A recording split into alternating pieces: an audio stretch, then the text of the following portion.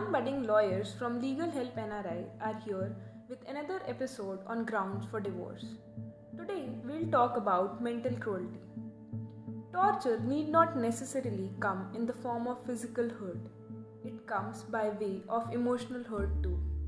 And while it may be a little easier to treat the wounds that are evident on the outer surface of a man, emotional or mental hurt is way more complicated to cure as no medications are available to treat the woes of the heart. Most of us are aware of the concept of physical cruelty, but mental cruelty is relatively a newer concept. When we hear the words cruelty or torture, our minds immediately go to the conclusion that a woman is being tortured by a man. However, it is not always appropriate to pity the woman, believing that only the man is to be blamed.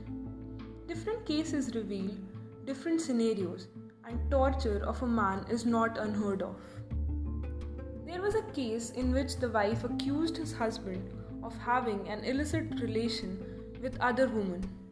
On proving the accusation to be false, the husband filed a petition for divorce. What do you think was the decision of the court? The court granted divorce to the husband on the ground that his reputation was harmed and that he has suffered mental cruelty. See you in our next episode. Till then, stay tuned.